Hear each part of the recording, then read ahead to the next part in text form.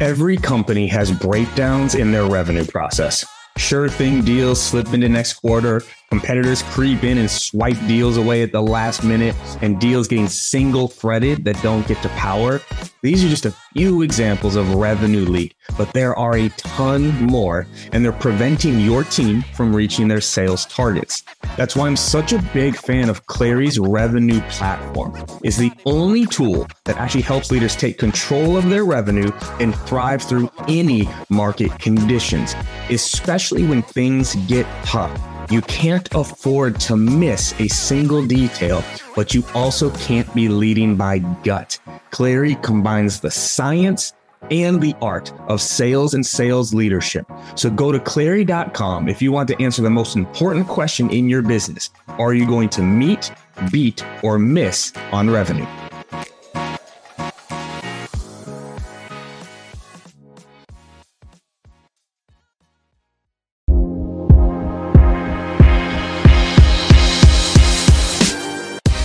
Welcome to the Live Better, Sell Better podcast with your host, Kevin Dorsey of Inside Sales Excellence, the #1 Patreon group and YouTube channel for tech sellers and tech sales leaders, where we dive in deep for tactical advice on how to book more meetings, close more deals faster, and lead sales teams to success.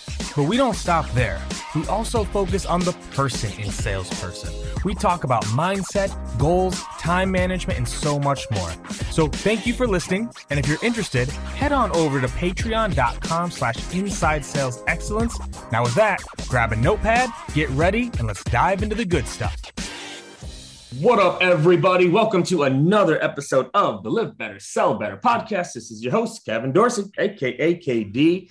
And today we are going to get into a concept that is often spoken about, often taught, but I feel rarely executed well in the real world to drive results. So we're going to be getting into MEDDPICC today. MEDDPICC, MEDDPICC.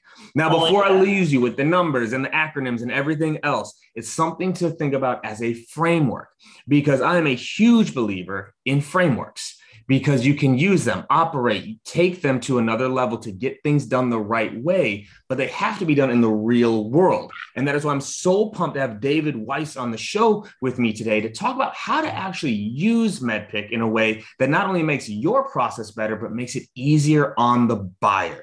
So Weiss is the head of sales over at LeaseUp. He's worked with great companies, strategic advisor to Dooley, been at Outreach, been at ADP. So he knows this stuff, how to do it. David, my man, welcome to the show. Kevin, thanks for having me, man. I'm pumped to have this conversation. Hey, this is a good one. The moment I asked you, like, hey, what kind of topics? You said MEDDPICC. I was like, done. I'm not listening to anything else. No. We're going to get into this today because it's something where I think a lot of people look at it as a save all, or it's one of those things like, yeah, it sounds great, but how on earth do you actually do it? How do you actually get an M, E, 2 Ds, a couple P's, an I, and a few C's in there in the real world? So for those that don't know what it means, can you quickly break down what MEDDPICC means, just like the different letters, and then we'll go kind of letter by letter on how to actually execute? Heck yeah, man. And a couple things. One, MEDDPICC is not a sales processes. And I think you mentioned this when we were kind of prepping even, a process is something that's linear. In other words, you need to get the M to start, the C at the end, and you got to do everything in between in the middle. MEDDPICC is not a process. What it is a gap analysis checklist. It sits on top of your process. It sits on top of your sales methodologies, plural for a reason. And it helps you kind of see blind spots. It's a blind spot detector is how I like to think about it. The other thing I constantly see, certain individuals on LinkedIn hating on MEDDPICC because they say, well, it's not modern. It's a framework. It's 10 years old, 20 years old, all this shit. It's like, look, if you haven't evolved your strategy in 10 or 20 years, yeah, it's probably a bad strategy. MEDDPICC, like anything else in sales, has evolved over time to account for multiple decision makers, more complex buying cycles, the modern selling environment, all of those things. So the way I teach MEDDPICC, I like to think is the modern way of doing that. So now I'll answer your question. I will define each letter, and then we can kind of chat about maybe how it's been modernized, how it's out of process, how you don't need to get every single letter done on the first call. Oh my God, it's not BANT. So let's chat about some of those things. So first, metrics. Those are the financial benefits that you're going to use to eventually build a financial business case. Economic buyer. That is the person who can create budget for good ideas. This is not your executive sponsor. This is not someone with a C-suite title. This is someone's actually going to sign and again, create budget. If you hear from someone, oh, I don't have budget, they're not an economic buyer. There can be multiple, but typically there's one person where this is budget's coming from and then other executives involved. That's E. D, decision criteria. That's the wish list. That's like, hey, what are all the things, feature functions? We don't sell feature function, but those are the feature functions in the solution that your customer is looking for. And then you can co-create with them from a scorecard perspective, which we'll dig into. Decision process, the D and the P, decision process, paper process. There is a business process and a legal process. You want to account for both, and we'll dig into those and how they work through mutual action plans together. I is identify pain or implicate pain. That's just making sure you understand the problem you're solving. All the people in the deal, again, modern buyers, 6, 8, 10, 12 decision makers, all the people involved and all their different, persona-based pain. And then you have the 2 Cs.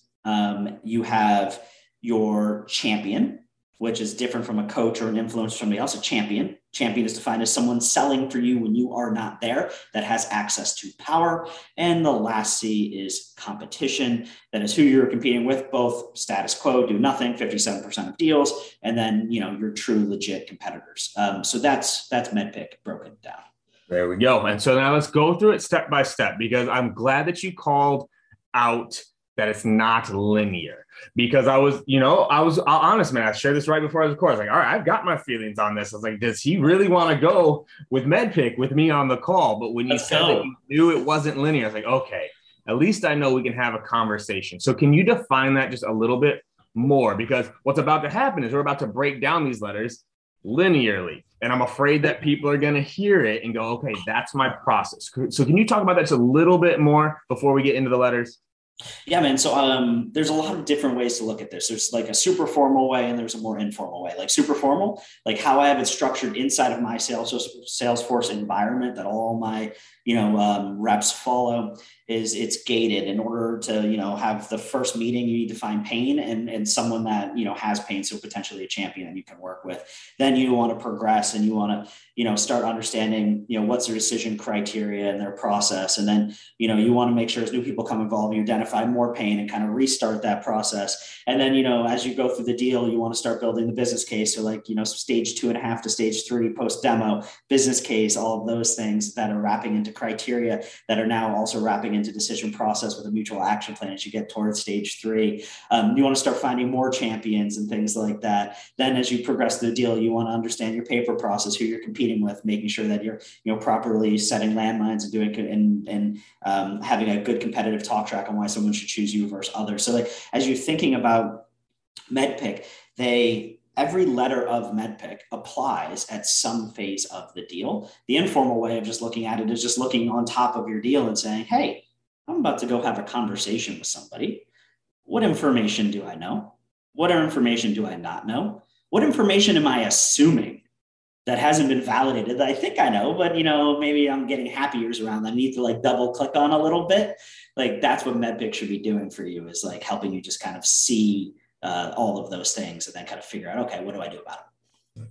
And then what are your thoughts on, I guess, how to get ahead of it? So I'm already taking this conversation a different direction, but like, these are the areas I see most companies fail is like, it feels like it almost is always retro. It's like people are missing it. And then it's like, okay, all right. So David, did you get economic buyer? David, did you get the paper process? And it's always like, oh no. And you have to go back to get it. Like, how have you helped implement it where this is like a proactive guide, not a deal inspection checklist? Yeah, no, great question. So first, MedPick should be for the rep, not the leader. Now, leader. Sorry. Say that again, maybe a little bit closer to the mic. Should we say for the people in the back? MedPick is for the rep, not the leader. It is a great forecasting tool for leadership, but it is for the rep. Thank you. Okay, continue. So how I learned MedPick and why I got, so deeply entrenched into this framework methodology, whatever you want to call it, is because I personally used it, got amazing results from it, like literally 2xing my income the year I implemented it. And I was like, oh shit, okay, this is for me. And I've taught it through that lens and evolved it through that lens. But how is it not retroactive? Cool. So you kind of have to think of every conversation that you're going into, and you're like, okay, what outcome do I want in that conversation? So like typically my first conversations with people is discovery, but discovery never ends. You're always kind of discovering more, but I'm starting to think through that and like, okay, going to this first conversation, want to have some discovery, who am I meeting with? So, when we talk about MedPick being effectively implemented, you need to kind of have all the building blocks that sit behind MedPick for MedPick to be most effective. So like one of the building blocks, again, proactiveness, discovery. Do you have discovery templates built for each persona that you're speaking to? So when you're going in and you're talking with 3-4 different buyers, you can kind of isolate them, the things they care about, ask the right questions. And then after that meeting, go and look at MedPick and go look at it and say, oh, what did I learn today? I learned that these people are getting involved in the decision. They kind of want these things live by this timeline. This is kind of their criteria. This is the pain they're trying to solve. Here was 3 of the 6 buyers I know are probably going to be involved. This is what they care about. Okay, so my next meeting, I need to double click on these things, maybe invite these people to those things. I need to so you start kind of like playing that game of, I'm looking at MedPick before my call. Where are my gaps in my deal? I'm looking at MedPick after my call. What did I close? What's still there? Okay, what do I need to do next time? And it's kind of just evolves. It's a way to see people. Love that. And you said something that I think is also important for leaders to hear. And so I want to double tap on it, right? Is, this is for the rep. Now, if I were to go ping 100 sales reps that orgs are using Medic or MedPick and ask them, do you believe it's for you? I don't believe 100% of those reps are going to say it's for me. So as a leader, so speaking to the leaders real quick, how do you sell MedPick to your reps in a way that they believe they will benefit? Because I'd be willing to bet if I pulled most reps using MedPick, they don't feel like it benefits them. They feel like it only benefits their boss. So how do you sell that into an org where they go, oh, I want to use this? 3 things. 1, MedPick is a common language. If everybody speaks that language, it will just happen because we're all talking the same way. I bet you if you polled those same exact organizations you just mentioned and said, hey, how do you define economic buyer? How do you define champion? How do you define champion versus coach? What's pain really mean to you? They'd get 100 different answers. Right. Yeah. Not a common language. So you got to all teach it and talk it like it's a common language. Second thing, if leaders are just in calls and using it just in forecast calls, they have failed their rep. Mm-hmm. It is not. MedPick is a great forecaster. People who nail it correctly have a 90+% forecast accuracy. But if all the leader cares about is an accurate forecast, reps are going to feel like you're just using this as a forecast tool. It's not for me. It's just for you. Mm-hmm. The way it's most successful, common language, used during all phases of both the buyer-seller journey. For internally, do you have a conversation with your folk to say, hey, let's talk about your deal. How's it going? Where do you see us winning? Where do you see maybe some gaps or some us losing? How can I help you to, close some of those gaps? It's part of deal strategy. It's part of one-on-ones. It's when your rep comes to you and asks you for advice, you start asking for questions and understanding and double clicking again. But in order to do all that, you have to have a common language with it. It needs to be used everywhere. Yeah. Okay, good. All right. So now let's start to get into it here. So let's break these letters down. And what I'm looking for is the definition, but also like how you do it, right? Because it's one thing like, oh, yep, I got some metrics, Great. Right. So let's break this down letter by letter, what it means, right? Which you kind of did already, but more importantly, how to actually do it. Yep. So you're starting with your M. We should almost pause like real quick between each one. I'm thinking because like otherwise, man, like I'm gonna talk at you for the next 20 minutes. So let's do that. But anyways, so M, metrics. As you're having your conversation with your buyer or buyers, what you're just trying to do is kind of quantify pain. So I'm having these types of problems. Cool.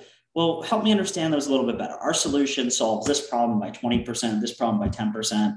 We improve this by 30%. So, you said these are your 3 problems. This is how our solution impacts those problems. This is how much it typically impacts them by. You look at historical. I've worked with other customers like you, and we've done these types of things. I think you're going to get 20% here, 10%, 30%, what have you. And then you that's a metric. Okay. But a metric alone isn't a business case, isn't a reason for someone to make a change. What happens with that metric is, so if I can, increase revenue by 30%, reduce the amount of time you spend on this task by 30%, then you just need to start quantifying that. Well, how much revenue do you make? How much time do you spend? Okay, this equals this.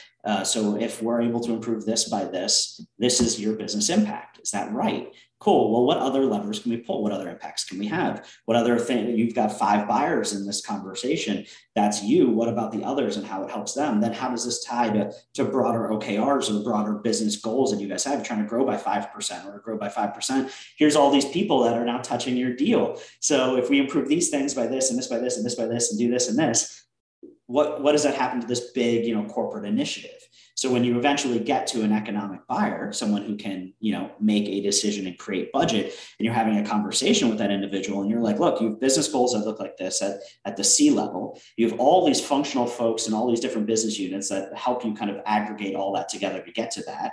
This is how our solution impacts these groups. This is how much it impacts these groups by. This is now your financial implication for making a change with us. It costs this. This is going to be your ROI. And, now it's a validation exercise. That's metrics done right. What do you do if they don't know the metric? Because I know this gets brought up often, right? Where it's like, selling to, and this is where we get, grief sometimes too. Like, well, selling to sales, all that's easy, right? Revenue, pipeline, meetings, close rate, deal size, whatever. But like, what if they don't know the metric? Like, how do you help guide them in the buying process? Yep. So I love that. And I used to train people, ask good questions to the wrong people. You ask good questions to the wrong people, you get to the right people. Mm-hmm. So that to me is that it's okay. Well, no, hey, totally cool. Understand you may not know that, but it's going to be, really important for us to figure that out, because that's what we're going to base a lot of, the reason your organization make a change on. So, typically we work with you to figure these pieces out, but then there's other people in your organization that we'll often see, a CFO, a COO, a VP of whatever, that can maybe answer those questions. Out of curiosity, do you have somebody like that? Who do you think would know the answer to those things? Oh, it'd be this person. Cool. Can I send you some questions? You go ask them, or even better, can we set up 15, 30 minutes with them, tomorrow, later next week, whatever, to have that conversation, ask them those questions? You just find a way to get it. Someone always knows the answer. You just got to now figure out who. I love that. And also too, I love that phrase. Good questions to the wrong people will get you to the right person. That's catchy. That's good right there. I like that. Okay. So now let's go to this next one, right? The Wizard of Oz behind the curtain, right? This economic buyer. And because I do think people do get it very confused with decision maker and economic buyer, because I would explain this to my team often. It's like, when it comes to a software for the sales org, who's the decision maker? Who's going to decide what we use? That is me. If not, actually my managers. Like, my managers are the decision, what we're going to use, but who writes the check is someone completely different. So let's talk about this economic buyer. You defined it well, but how on earth do you get in touch with this Wizard of Oz behind the curtain, right? That no one can ever seem to talk to. I love that. So there's a couple of places. But one, you're nailing this. So like, this is where people totally mess up MedPick.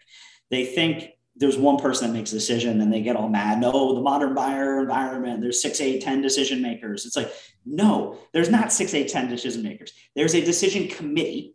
There's a group of individuals that your solution is going to impact. They all have their own like little piece of the pie that they care about. And then there is ultimately this committee that's going to go and make a recommendation to likely 1 or 2 or, a small group of individuals. And then one of those people is often the executive, where the budget comes out of. If it's a sales tool, it's going to come out of sales, marketing tool out of marketing, finance tool out of finance. Like, normally there's one. Sometimes there's split budgets where like, I'm going to impact 2 parts of the organization. So like, there's 2 people where the money's coming from. That's okay. It happens, but that's normally not the case. But anyways, how do you get to the person behind the curtain? There's some plays I really like to run here. One of them, as you're asking question throughout your sales process. You're saying, hey, I know all of you are involved, but ultimately, who are you going to bring this to that can say, yes or no, that ultimately the budget's going to come from them. So you're asking those questions. When you also make some assumptions, you have a typical buyer. You have normally, 1, 2, 3 people that are the titles you normally sell to. And as you're going throughout your process, you're asking about those individuals as you've done your research. I see, Sally is your CXO. Is Sally going to make the ultimate decision on this? Or is it, I also see John, or is it John? So you're asking some of those questions. Some of the plays I like to run. One, as you build a financial business case, you, the rep, sends a note to the ultimate person you think you're going to meet with, or that's going to make the decision, and say, hey, this is what I'm seeing. I'm working with all these people. I see this type of ROI, but ultimately this is going to go to you. I'd love to review with you before it does, so we make sure we're on the right track and have your vision in mind for our solution. That's one great one. Another one, have your freaking executive that mirrors that executive pick up the phone and build a relationship. Hey, our team is doing a great job working with your team, but before we ever like to form formal partnerships, we'd love to have a conversation with you. We see this as a great long-term relationship. I normally like to build relationships with my peers. Love to have a conversation with you. Go let that happen. Let executives go talk. So you can do it. You can get shepherded in by the team. You can have your leader do it. I'm a huge fan of creating executive alignment. So that's normally what I'll do there. Yeah, I like that. And I do. The one thing I would call out here is there's buying committees, and you probably know this too, because you have also been a buyer, right? You are the exec. There's buying committees, but I do think more often than not, there is a decision maker. And what I mean by that, right, is like, say it's me, my sales ops, my sales enablement, some managers. They want a tool and I don't. The odds that that's getting through are going to be very slim, right? Now, if there's something I want them all bought in, but there generally is someone where it's like, okay, who's the domino where if they fall, the others will fall around it, right? And it's like identifying that. But I love these questions, and the exec to exec is still just not utilized. Like no. It really isn't. Why? I'll just ask you, like, why don't you think more people do that? Because that is such an easy way to like get that relationship built, but people just don't. Reps are scared. They don't trust their leadership. They're scared to lose control of their deal, lose control of the narrative. Look, if you prep your exec right, your exec's in that role for a reason. Like they've done your job, the job above yours, and the one above yours, and the one above theirs. Like you can trust them to go have another exec conversation. You just need to prep them right. What's the outcome you're looking for? What details you need to share? Things along those lines. Yeah, because what people miss on this exec side of things too is like at the end of the day, for most companies, for the product you're using, there's an exec at your company that uses said product. Oh yeah. That's what they want to hear from, is who uses your product. Most sales reps don't use the product they sell. Whereas if you're selling to HR, get your HR exec to reach out. If you're selling to finance, get your finance exec to reach out, because they're the ones using the product and they can speak to it better than anybody else can because of that use and their exec. So, okay, I like this. So now metric, great. Economic buyer. We're starting to figure this out. We're going through it. Okay, let's talk DC and DP here. So we got decision criteria and decision process. How do we figure those things out? So decision criteria is amazing for inbound leads. If you're getting an inbound, decision criteria should be like, where do you start? What are you looking for in a solution? What's your wish list? How well do we align to it? That should be very early. If you're bringing an idea to someone, which is what a lot of hunters and most of the roles that I've lived are doing, you need to kind of co-create. So this is the idea of creating a scorecard. And I love this. And so many reps don't do this. And again, this is another building block. If you want decision criteria to be successful, you have to have a scorecard because you need a repeatable way to measure against your criteria.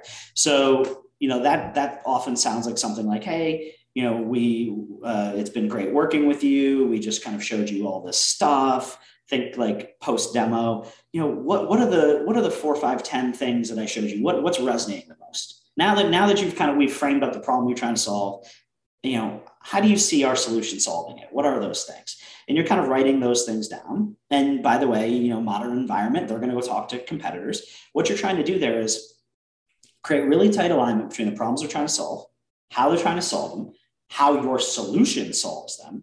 write them down with your differentiators in mind, and then share them with the buyer. And then when the buyer goes and talks to competitor 2 and competitor 3, they're using your framework to evaluate your competitors. If you've written your scorecard right, you should just win that. Now, this is where, in my opinion, a little bit of MedPick also is super important, because you need to be able to look at the health of your deal. If they're trying to solve 10 things and your solution solves 5 and a competitor solves 10, then you should probably bring in a strategic partner or something like that to fill in the gap. It's going to be really hard for you to get your deal across the line. Conversely, say you solve 10 and they're only trying to solve 5. Well, those 5 other things that you solve that they don't care about weigh into the cost of your deal. You need to know that, because at some point you're either going to need to discount it, or you need to paint this bigger picture vision of maybe you only need them year 1, but what about year 2, year 3, year 5? We need to picture this maturity curve together and how we can grow together. If you can't get them to lean into that, and you've got a competitor that sells 5 and they want 5, well, shit, and they're half the cost, you just lost your deal. So like, you need to be thinking through these things. And that's why it's so important to get aligned on the decision criteria, because now you have your criteria, you have their criteria. If you're close, cool. If you're far apart, there's something you need to do there, and you need to be aware of that. Mm-hmm. Yeah. And I think that's such an important call out is, one, not being afraid of competitors. Lean in, you know. And if you're like, we talk about this a lot, like, on the circuit and like my own teams, is like, reps hope there's not another competitor. How about you just 100% assume there is, because there is, right? Like, there's a competitor in this process and you need to be proactive. We used to, similar to, I think, what you're talking about, the scorecard, we had be sure you ask them this question. If you're speaking to any of the other competitors, be sure you ask them this. And it was such a great, like, doubt planting question of like, if you're going to be talking to, Superbiz, you'd be sure you ask them about uptime and onboarding. Just ask them, just ask them. Let me know what and just, you plant those seeds where you're not afraid of it. You're saying, hey, you're probably talking to someone, ask these things. Right. And I think that's such an important way to do it. And thank you for the call out on inbound versus outbound, because that, like, people do this though, man. This is my frustration with MedPick. It's one of those things where conceptually, I love it. The way it plays out at most companies, I hate it, because they go outbound and they're starting with things like M, E, D, and D. And it's like, yo, you just called me. Like, right. You have to earn the right to ask these things. Like, I don't know the decision process. We just started talking. I'm not even making a decision yet. Why would I know the process around it? Right. So I love that call out of inbound, outbound versus criteria and guiding them if they are outbound. So now let's go process. Did we cover that enough as well? Right. Like the buying process. I'll mention real quickly on it, but you just mentioned something on C. So there's always 2 people. And we'll talk about when we get there, but it's your status quo. Mm-hmm.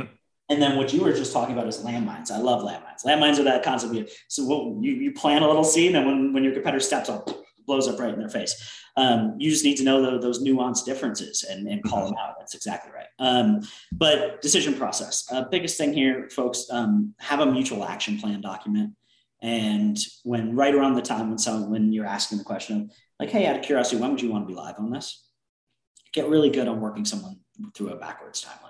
Oh, you want to be live in 3 months? Well, my implementation takes a month. Security takes, security and InfoSec takes, 2 to 3 weeks. Takes a month to get this thing signed. So you want to be live in 3 months? We have a week to get this done. Like we're probably in trouble.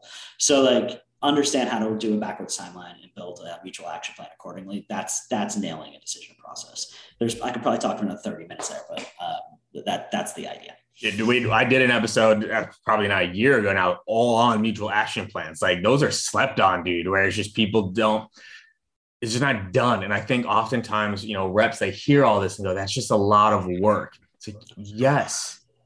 Why you get paid 200, 300, 400, 500K a year to do this work. If it was just as easy as being personable and like closing people, shoot, we'd all be millionaires at this point. Like this is what makes you world class, is you do these things that actually get you.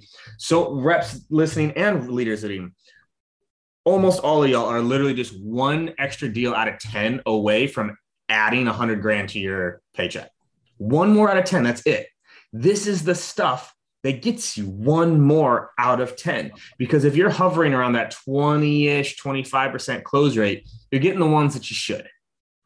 When you get to 30, 40% close rates, you're getting the ones that you helped buy. And that's 1 extra out of 10 could be adding $100,000 to your income every single year. And it takes this stuff in order to do it. Yep. And also, as you work more complex deals, I promise you, you got to think of the rep you're competing against for that. If they're doing this shit and you're not, watch out. I've often said the difference between the high 6, low 7-figure earners and everybody else is they just do all the things that we talk about. Mm-hmm. They do. They're not sitting there complaining about a mutual action plan. They know it's going to make them money. They're not sitting there, upset because they have to put notes in Salesforce. They know it's going to help make them money. And so I love this process here. Now, paper process. Let's talk about this a little bit because this is a big one. Sellers, you sell your product every single day, every single month, every single year. Your buyer buys your product maybe 1 time ever. So this paper process is a place that I think a lot of reps need to invest more time in helping their customers establish. Let's talk paper process here.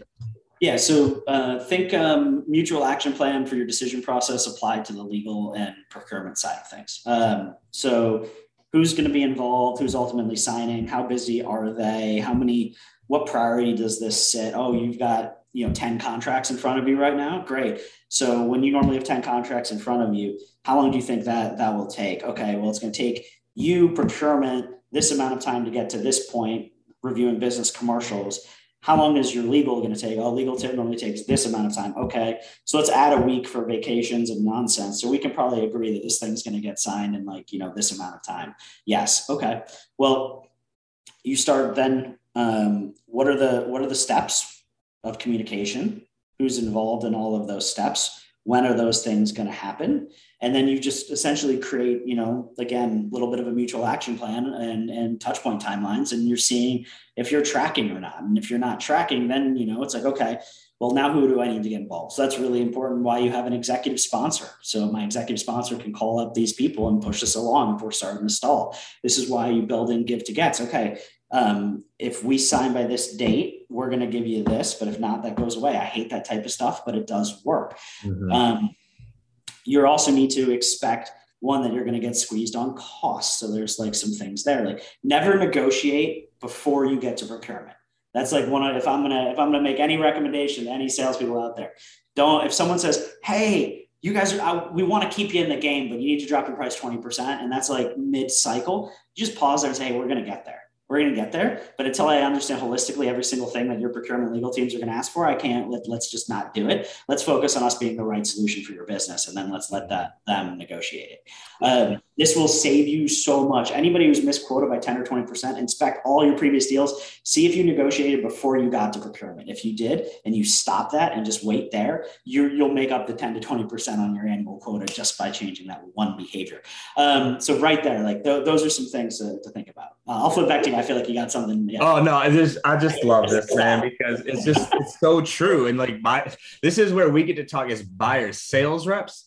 You have to understand what is procurement's job. I think you need to understand this, right? Their job is to drive down price. That is their job, to get the best terms for the company. They know what they are doing.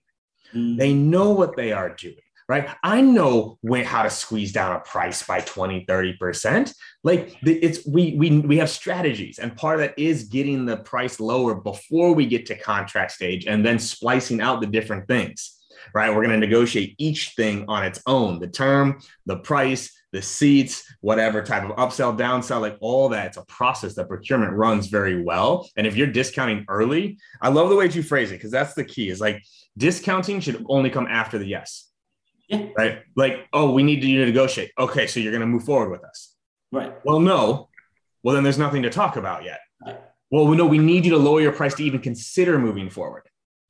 We'll get there. We'll get there. Right? Let's make sure we're the right vendor first. We're not there yet. So I love that in terms of the paper process. Now let's get the ICC, right? I knew this one was going to go long. This is a good one. And I want to keep going on this. So let's talk about the ICC. We have identified pain, champion competitions. We kind of touched on a little bit already with competition. Let's talk about the I and the C for champion. Yeah. And really quick story. And I know we're getting on time, but I used to have the head of procurement for ADP. His name was Vito. And Vito used to swing a baseball bat around his office in ADP headquarters, New York, and used to, and I loved watching this. And he used to say to vendors all the time, I know you negotiated a deal with my team, but now you're talking to me. Yes. He used to teach us never negotiate till you got there. So guys, just picture Vito, big Italian dude swinging a baseball bat, ready to chop up your deal if you negotiate too much. Anyway. All right, so identify pain. Biggest thing on this one, folks, persona. Think about the 6-7 people that are going to be part of your deal. Persona-based pain. Discovery is not a single part of your sales process. It is across the whole sales process. You are never done discovery. So anytime you're going and having a new conversation with someone, you're trying to identify pain with that individual and the things they care about. If you have one discovery document that has 5 pain-based questions and you just reuse it every single time, you are failing the buyer. If it's also the same pain that you solve for everybody else, you don't know pain deep enough because pain is individualized. It's how the person is experiencing their unique world. You need to understand that. Another second level of pain is personal levels of pain and wins. And you don't get that on group calls. You don't get that on the first call. You normally get that, midway through the process. One of the best ways to really double click on pain and find personal and professional wins as it relates to it, pull people aside after the demo. You just demo to 5-6 people, set up an individual 15 to 30 minute call with every single one. And just say, hey, it looks like you really, got some value out of this part of the conversation. Love to understand why. Why is that important to you? How does that impact you? And that's also where, when we talk, building champions, that's how you intentionally build champions afterwards. It's those one-off conversations that aren't steps in your sales process, that you're having, human to human conversations with people. Like, that is so key. And you just did something very subtle there, which whether it was intentional or not, but I love is champions, not champion. And I think that's also a place that a lot of reps miss, is they get a champion, singular, not champions, plural. So let's talk about that, because what you're hinting at now is we're starting to get into champions, right? How do you get multiple people campaigning internally? So talk about the champion part real quick. Yeah. Again, modern MedPick, modern buying, multiple people as part of the decision process. The more you have, the more people in your corner, the better. And again, champions, people selling for you when you're not there. You need to test them. And how you test them is you ask them, to prep with you before a meeting, tell you inside info, like who you're competing against and what are the pros and cons. Ask them to help validate your business case and get you to an economic buyer if they can. But nonetheless, you're trying to pull people aside one-on-one and see if they're in your corner or not. See if they are they a blocker? Are they an influencer? Or are they actually willing to stick their neck out for you?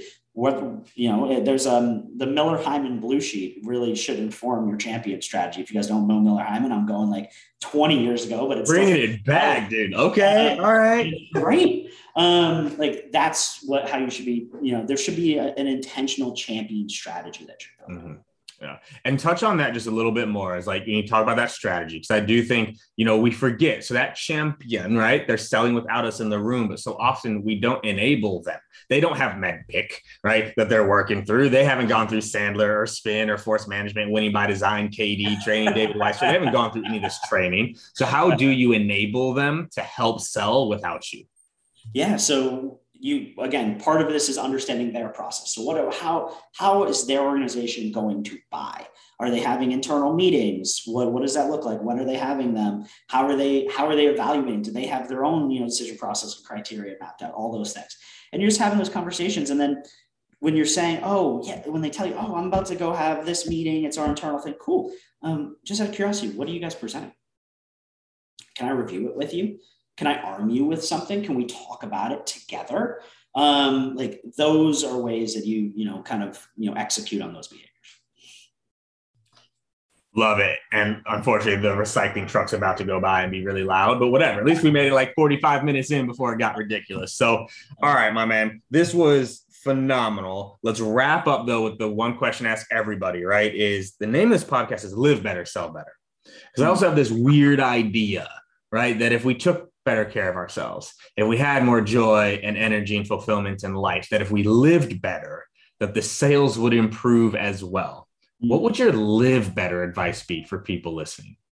I love it, Katie. So my wife and I actually started a podcast beginning of the pandemic years ago called Psych and Sales. Nice. And my wife has her PhD in psychology. So what's my live better advice? Marry a psychologist.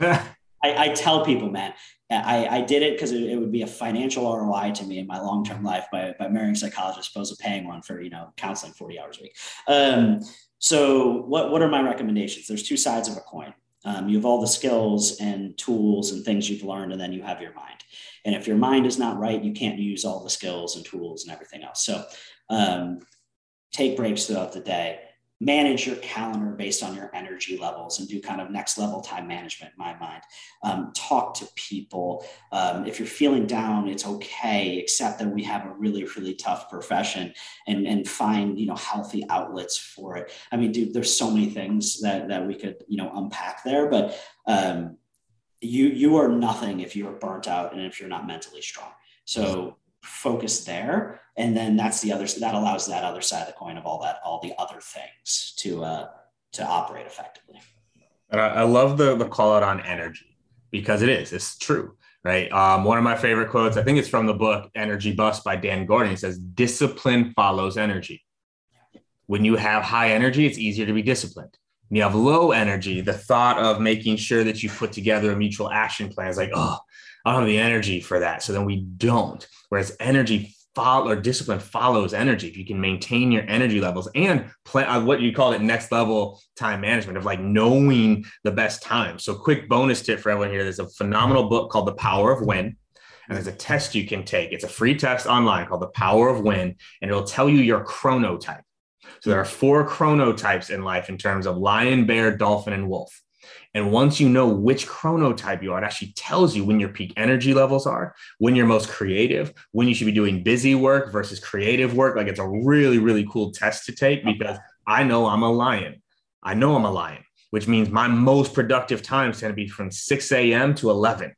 That's when I do my high energy tasks, right? When I have the most energy, and then I do the admin, things that don't require a lot of energy later. So knowing that is important. So David, my man, this was phenomenal. Where can people get more of you? Have you put together any content? Do you have a course on this? Like, where can people get more of what you're putting out right now? Yeah. By the way, a quick segue on what you just said.